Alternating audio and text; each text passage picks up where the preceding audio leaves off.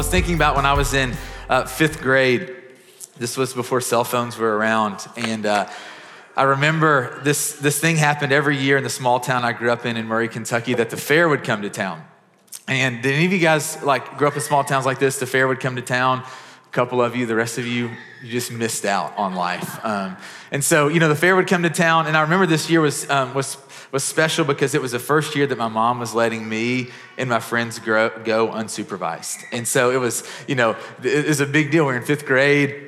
And so I remember my mom just kind of laying out the night, hey, I'm going to be super generous here. I'm going to let you, stay out till 10 o'clock. I want you to meet me back here at the car at 10 o'clock. And as a fifth grader, 10 o'clock, that's super late.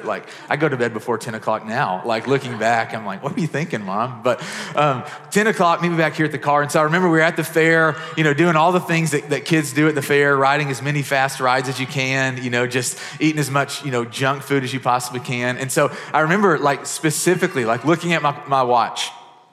It was 9:55. And me and my friend Greg had a decision to make. I'm like, are we gonna head back?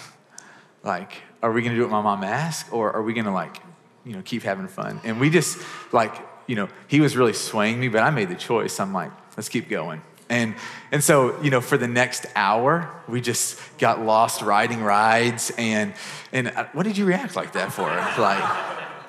And, so I get back to the car, I'm walking back and, me and my friend Greg are talking and laughing about how much fun we had. And I see my mom and her arms are crossed. And she looks at me and she said, I'll never forget this look on her face. Where have you been? And, we're just having a fun time. I'm like, what do you mean? We're having a fair. She's like, get in the car. And okay. And so we get in the car and, I'd get in the very back seat. I'm trying to get as far from her as possible, and so we're sitting in the car. She doesn't talk to me the whole ride home that we're dropping my friend off at his house. And then when finally we drop him off, she just starts to not unload on me, but she really just wants me to understand what's going on in her heart. And so she starts to just say, at first I was just, scared, I had no idea where you were. You're this 12-year-old boy, and you didn't think anything could happen to you.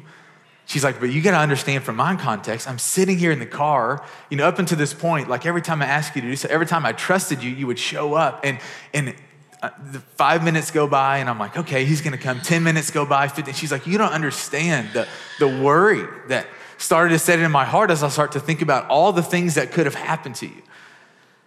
And I'm like, oh yeah, I hadn't thought about that. And then she starts to express her anger and frustration. It's you didn't listen to me.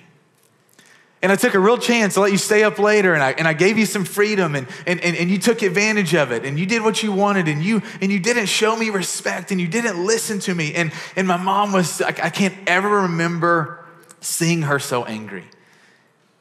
And that moment stuck with me. The first time I really saw my mom angry. And I think it's because it was in her anger that I really started to understand the depth of her love for me. You see, I realized how much my real choices affected her.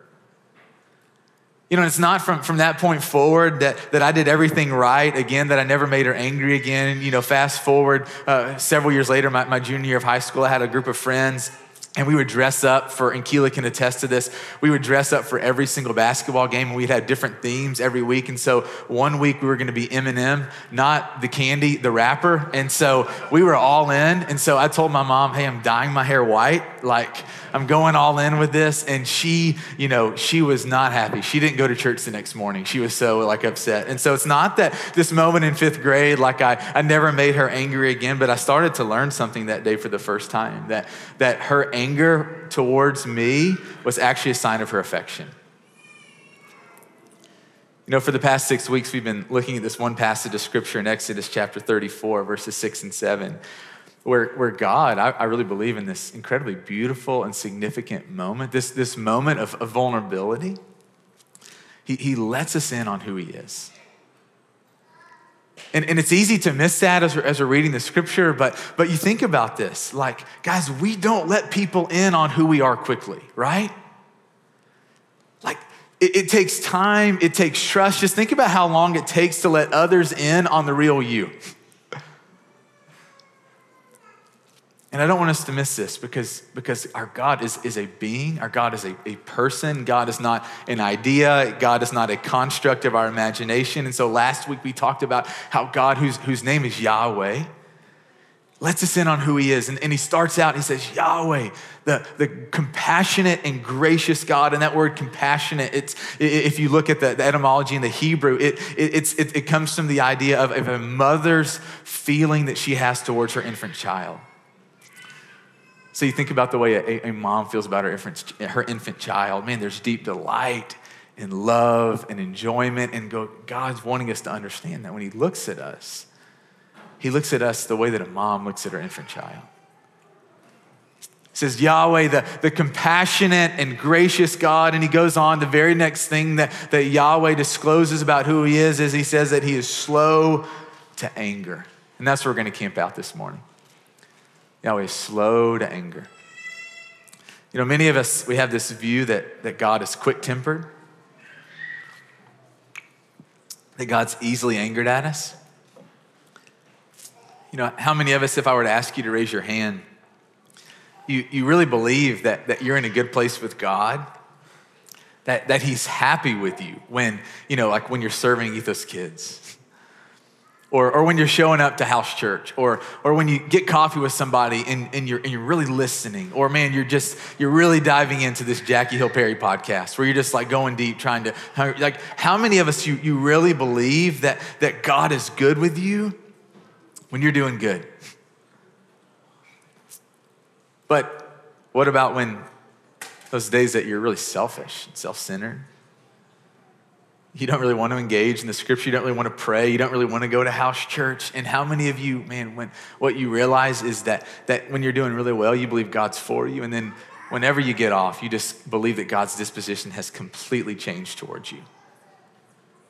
It's like you believe in one moment you're the apple of his eye, and the next moment he's completely done with you, that your name's been erased from the book of life, that he's taken his Holy Spirit from you. And I go, man, think about this. Is this how you view God? We actually believe, some of us believe the opposite. Though Yahweh says that he's slow to anger, a lot of us live with this belief that our God is quick to anger.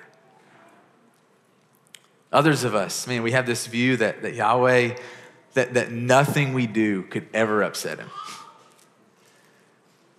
Maybe this is the way that some of you view God. You know, I had friends growing up and their parents were more their friends than they were their parents. And maybe you had some friends like this growing up where they could do no wrong in their parents' eyes. They could mess around, sleep with whoever they wanted to sleep with. They could drink as much as they wanted, as long as, you know, as they were being smart about it, that they could talk back to their parents. They could do whatever it is they wanted, that they could do no wrong in their parents' eyes. And some of us have this view of God. And different things form the way that we understand and view God. The way that we were raised plays into this. The specific stories in scripture that we read and give extra weight to, but also the stories that we disregard and don't give weight to in scripture. Other people's experiences and their tellings of what God is like, our own personal feelings, all of these things factor into the way that we view God. And today, what I want us to look at is the scripture, the way that God reveals himself to us and for us to receive God as he is. And so today, you know, we don't have the ability to do a comprehensive teaching on God being slow to anger all throughout the whole Bible. You know, that would take hours, it would take days for us to do that. But what I want to do is just look at this one story in the Gospel of John about Jesus. And the reason that we're doing this is I'm really leaning into Hebrews chapter 1, where it says that Jesus is the radiance of God's glory, the exact representation of his being. Meaning that Jesus isn't like the good version of God, like the New Testament, happy, you know, do no wrong, and the Father is like the one who's out to get you. No, what Hebrews 1, what I'm leaning into this morning is that Jesus is the full expression of the Father, that if you want to know what the Father is like, just look at Jesus' life. And so we're leaning into Hebrews 1, and we're leaning into Hebrews chapter 12, where it says that Jesus is the same yesterday and today and forever. And so instead of doing a comprehensive study on how do we see God being slow to anger, we're just gonna look at this one story, knowing that it's not perfect, but it's gonna give us a really clear understanding of God's heart disposition towards us. I love the way that Yahweh describes himself, that he is slow to anger. I think it's important for us to hear that Yahweh does get angry. And some of us, that makes us really uncomfortable, but I want you to think about this. Do you really want to be in a relationship with and serve and spend the rest of eternity with a God that is indifferent? Indifferent to injustice? Indifferent to human trafficking? Indifferent to violence? Do you want to be in a relationship with a God who looks at the things that are off in our world and just goes, it doesn't really matter? You see, the picture that we see in God is a being who has feelings, who is deeply moved, who sometimes is stirred to this place of anger. And I go, man, do we really want a God that doesn't get angry? A God that answers to us? A God that is tame? And I go, some days we want that because we want to be in control. But if we're being honest with ourselves, we've tried to be our own authority. And how does it work in life when we try to be our own authority? Man, what we realize is that we have mixed motives, that you and I are inconsistent, that we stumble. And the thing about God is he doesn't do any of those things. That our anger, that usually our anger rises when we feel like we've been wronged.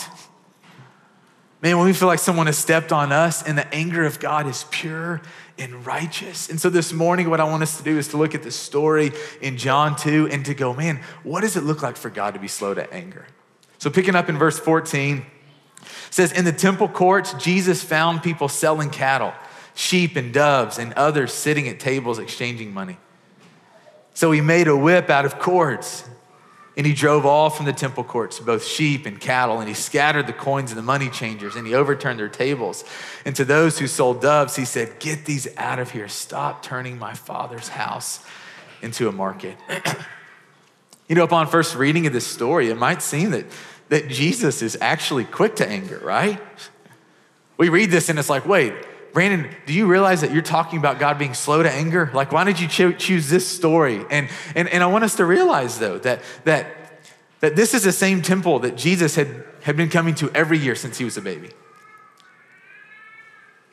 And so what this means is that this buying and selling was not new to him.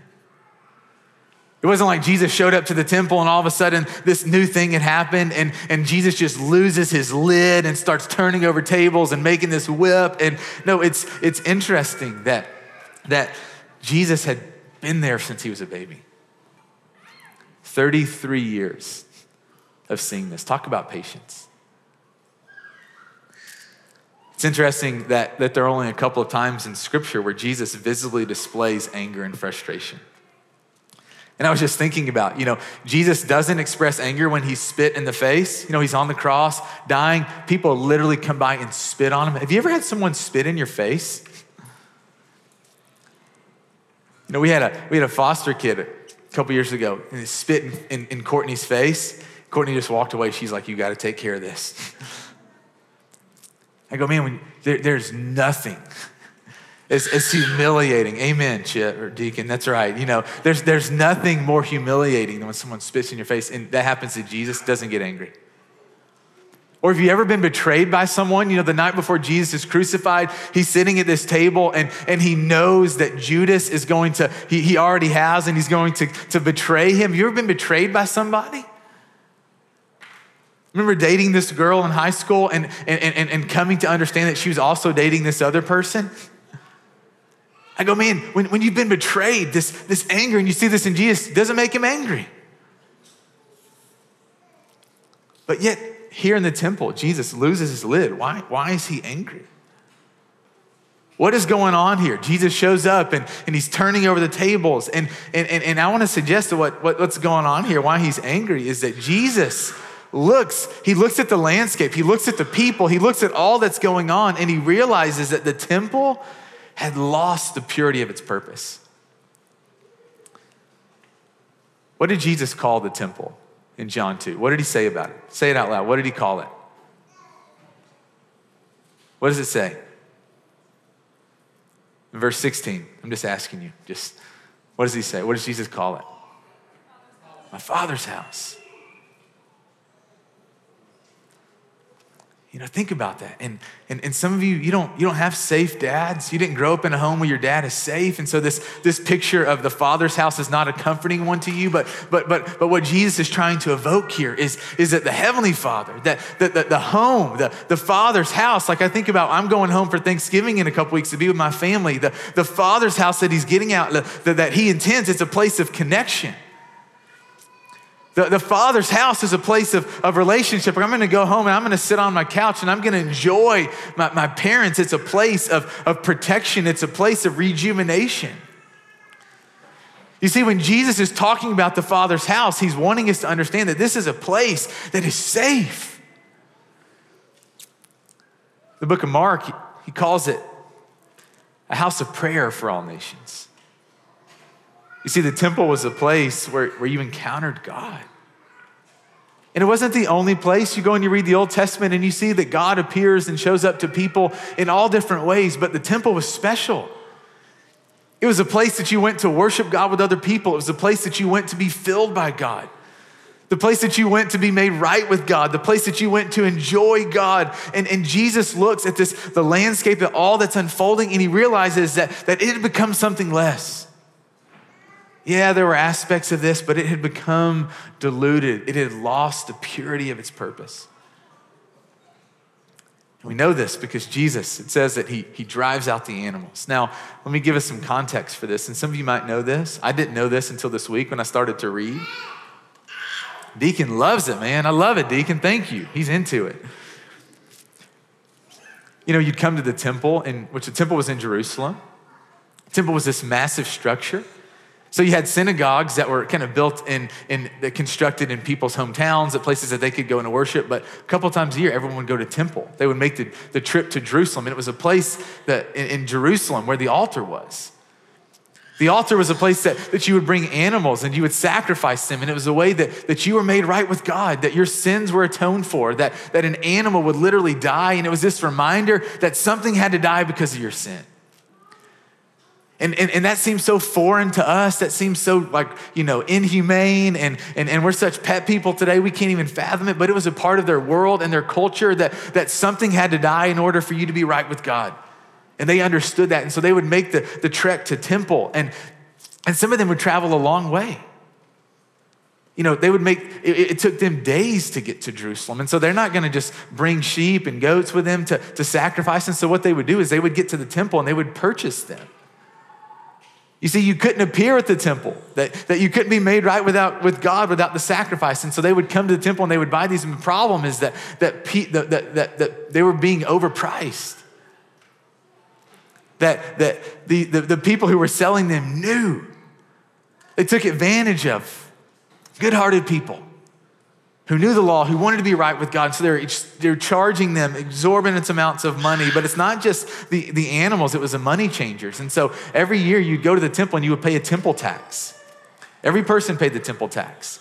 It was a way of making sure that the temple could keep functioning. And so, but they would only receive a temple tax from one specific currency. And so you think about this, like if you've ever been to a different country, you can't just use your American dollars in any country, right? One of the very first things that you do when you go to a new country is you exchange to get their currency so that you can buy. And the same was true at the temple, that people would come from all over the ancient world and all they had was their currency. And so they would come to pay the temple tax, but these money changers go, no, hey, you got to pay with our currency. And so they were overcharging them. And Jesus sees this. He sees his people being taken advantage of. He sees people using this place that was supposed to be a pure offering of worship to make money. And it's this interest. Man, he flips over tables. He makes this whip. And I don't want you to think a whip like a cowboy. We think about this leather whip that's going to crack. And it was this whip that was made out of reeds. It wasn't this like dangerous whip that Jesus is hurting people with. No, he's just driving home this point. He was angry. He was angry at these people that had missed it. that had made this place of prayer, this place of connection, the Father's house, something else. And Jesus visibly expresses his anger. And I want us to think about this. Jesus was angry in John 2. And there are moments where he's angry with us. Man, that moment where I came back and I looked in my mom's eyes that night of the fair and I saw visible anger. God is angry with us. And that's a scary thought for us.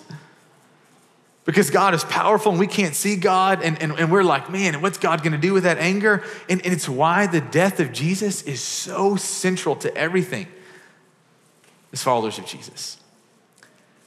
Do you know that many Muslims don't believe that Jesus was crucified? They don't believe that he ever died. And so many Muslims believe that Jesus existed. They believe that he's going to return, but they don't believe that he's God. They don't believe that he died and for the sins of the world. And for us, man, the death of Jesus is central for us. You know, the death of Jesus is the anger of God over our sin poured out on Jesus. Which means that our sin was dealt with and it's done. So is his anger. You know, if we forget and we bypass the death of Jesus, it means that his anger persists. But for us to understand, no, God was angry. And you need to feel that. We need to feel that God was angry, that you looked at your watch and you knew that it was 9:55. And you did exactly what you wanted. That angered God's heart. It frustrated God's heart that you would be so senseless, that you would take advantage, that you would do what you want. And he poured out that anger on Jesus. This is what it means to be a Christian. That you realize what Christ has done for you.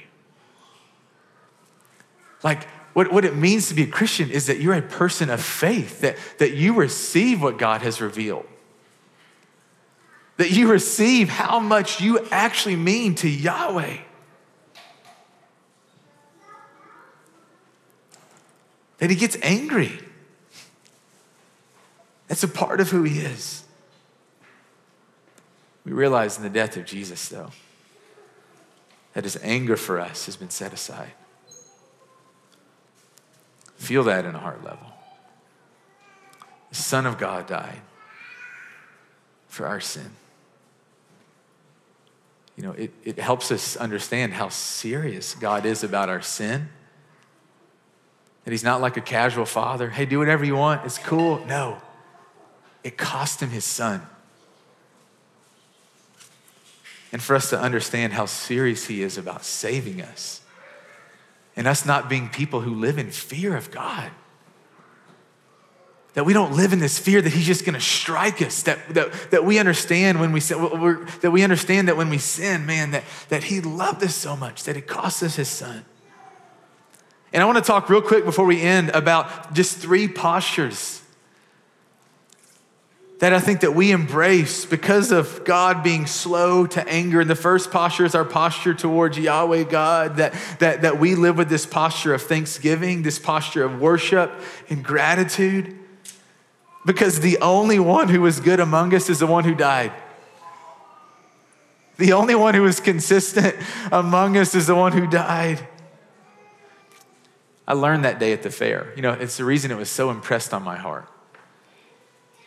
That I hurt my mom. That my sinful choices hurt her. And it's not that I never messed up again. My goodness, I continued to mess up and hurt my mom. But it's in that moment I understood her love for me. And I didn't want to just receive her love. I wanted to love her back. I wanted to be a good son. I wanted to express my gratitude for all that she had done for me. And I go, no one loves you like Jesus. And you can dismiss this. You can pretend like it's not true. You can ignore it. But the reality is that no one has ever died to take your place like Jesus. No one ever will. And when you sin, like still to this day, God is slow to anger. I want us to understand this because it's tricky, because though our sin has been paid for and though God has, his anger has been subsided, the reality is that we still stumble in sin. And God is slow to anger, which means that he convicts us. When we sin, it's not that God just like, hey, do whatever you want, Keela. It's cool. Just keep going down the path that you want, Hunter. Bailey, do whatever you want. It's cool. No, the Holy Spirit convicts us because he understands how our choices, our sinful choices hurt us and hurt others. And because our God cares, he convicts us. And he wants us to learn and do better. He wants us to have a high view of our sin, a high view of holiness, but ultimately a high view of him. That our premier posture is a posture of worship. Thank you, Jesus.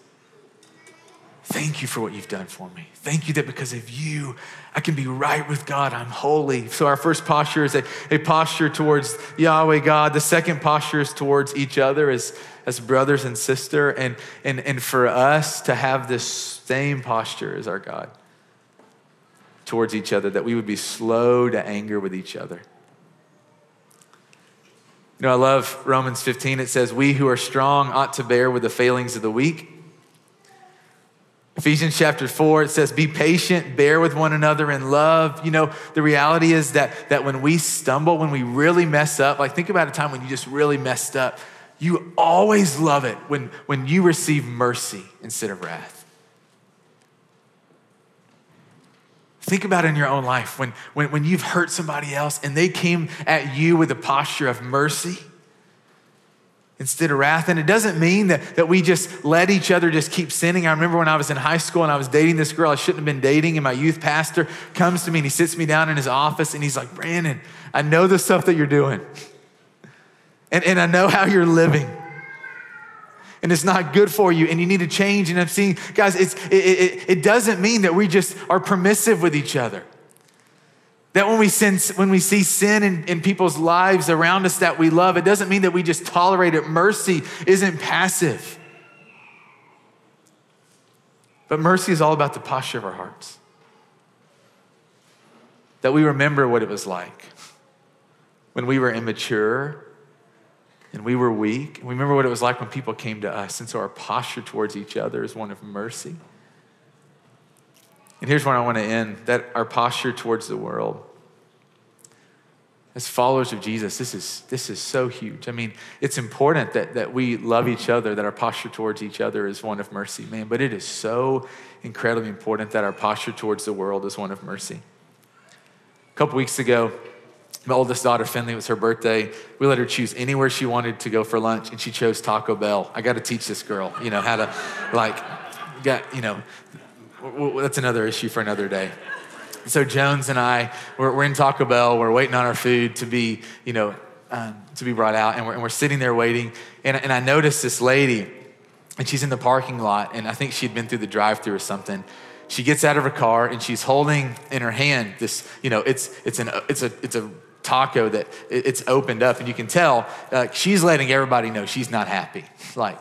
So she's got this open taco, and she's just walking from her car into the restaurant, and I'm like, what is about to unfold here? So she swings open that door, and she walks up to this teenage boy who's sitting behind the counter. This teenage boy who's wearing a mask.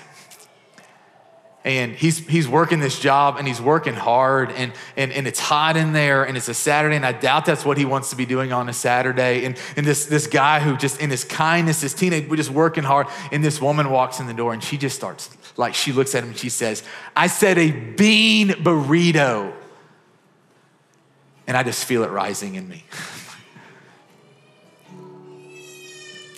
And a couple things here. Number one, do we live this way?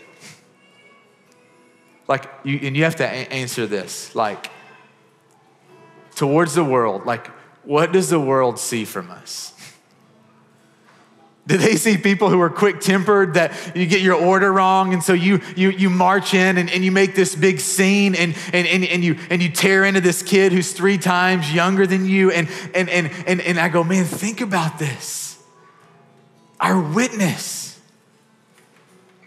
And for us to really evaluate, go, man, do we actually live out this posture to the world that needs it most? Do we live this way? And the second thing I want us to think about is when we see people acting like this, what is our posture? And the very first thing that rose up in me, and just for the record, I said nothing, which I'm not proud of that, but I'm proud of it because of the way that I wanted to react. What I wanted to do is to rise up and to put that woman in her place and to be like, do you even see what you're doing? Like, to raise my voice and to help her see how foolish and how silly and how rude she is. And I go, man, when we see people being done wrong in the world, I believe that it's actually our job to intervene. And I wish I would have said something. I'm thankful I didn't, because I don't like the way that I would have come at her. But when we see these things being done, man, do we come to people with a posture of wanting to help correct them, or do we want to crush them? When I saw this woman, I had no desire to really help her. Understand what she was doing. I just wanted her to feel small. I wanted to put her in her place. I wanted to crush her. And when we see people acting out of line, do we come from a place of love or a place of pride? Brothers and sisters, it doesn't mean that we accept injustices in our world. It doesn't mean that we're just sit back and be silent. No, I think when we see wrong being done in this world, man, we actively work against it. We work against racism. We work against systemic racism. And we work against human trafficking. And we work against the poor being exploited. And we value every single human life, born or unborn. But here's the thing. We don't cry. Our heart cry is not for the exploiters to be condemned. No, our heart cry is for them to repent. For those who are perpetuating the wrong and the terrible things in our world, our heart cry is that God would wake them up, that God would save them. Our heart cry is not that God would crush them. Our heart cry is for mercy. Why? Because there was a time when God chose to treat us not as our sin deserved. That God chose to come at us with mercy. Hebrews chapter 10, verse 31 says, "It is a dreadful thing to fall into the hands of a living God." I remember back in 2015, Dylan Roof, the shooter in Charleston, walked into a church, killed people. It was racism. It was clear that that's what it was. He expressed that. I remember the days afterwards, the family members of people who had lost loved ones, this one guy in particular, him getting up on camera, national television, and saying to Dylan, "I forgive you. We love you, hope you come to know God." And there was something that was right about that. There's something that's so pure about that offering of the heart. Where the world cries, condemn and crucify, and we cry mercy. We cry mercy. Because we realize that God is going to return. And that when Christ returns, he is going to crush his enemies. That is a part of the gospel. That all these people who refuse to repent, who want nothing to do with God, who perpetuate human trafficking and systemic racism and useless violence, that people who take advantage of others, should they not repent, they will meet the wrath of the living God, and it is going to be a dreadful thing. You know what 2 Peter chapter 3 says? That God is patient with you, not wanting anyone to perish,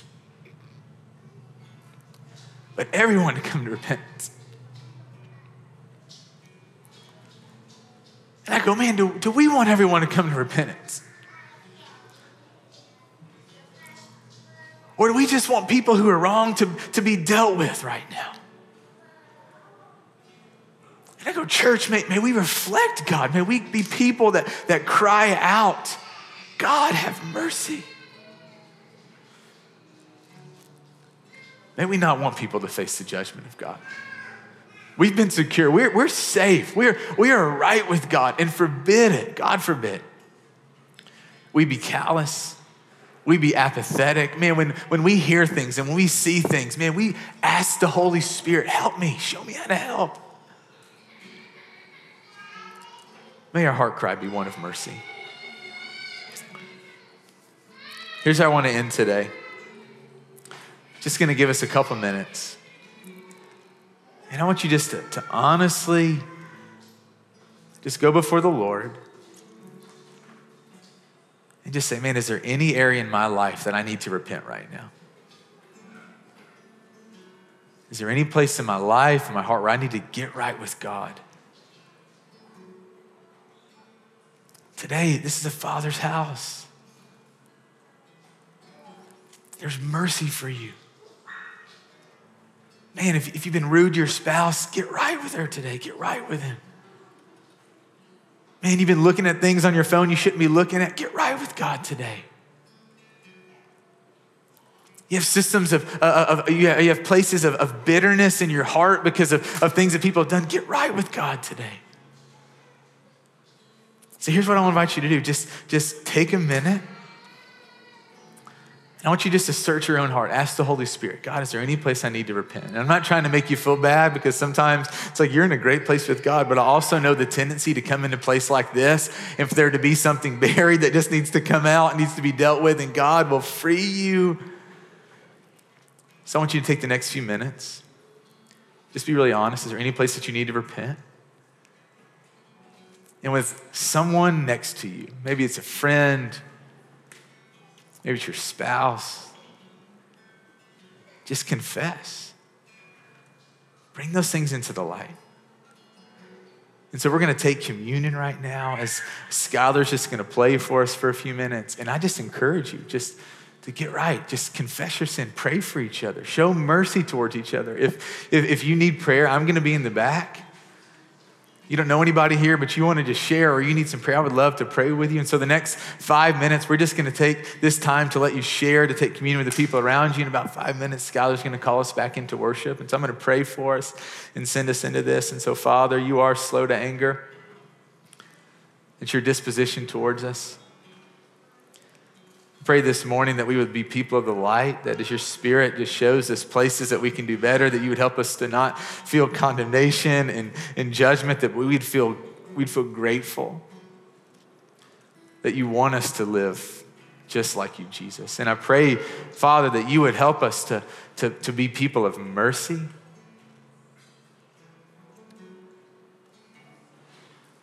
to the LGBTQ community, people who don't vote like us, think like us, to our coworker that gets under our skin. Would you help us to be people of mercy, to listen to people? And God, would you let people come to know you, to really know you, Jesus? And so would you stir up just a boldness and a courage in us this week to be your people? In the name of Jesus, we pray.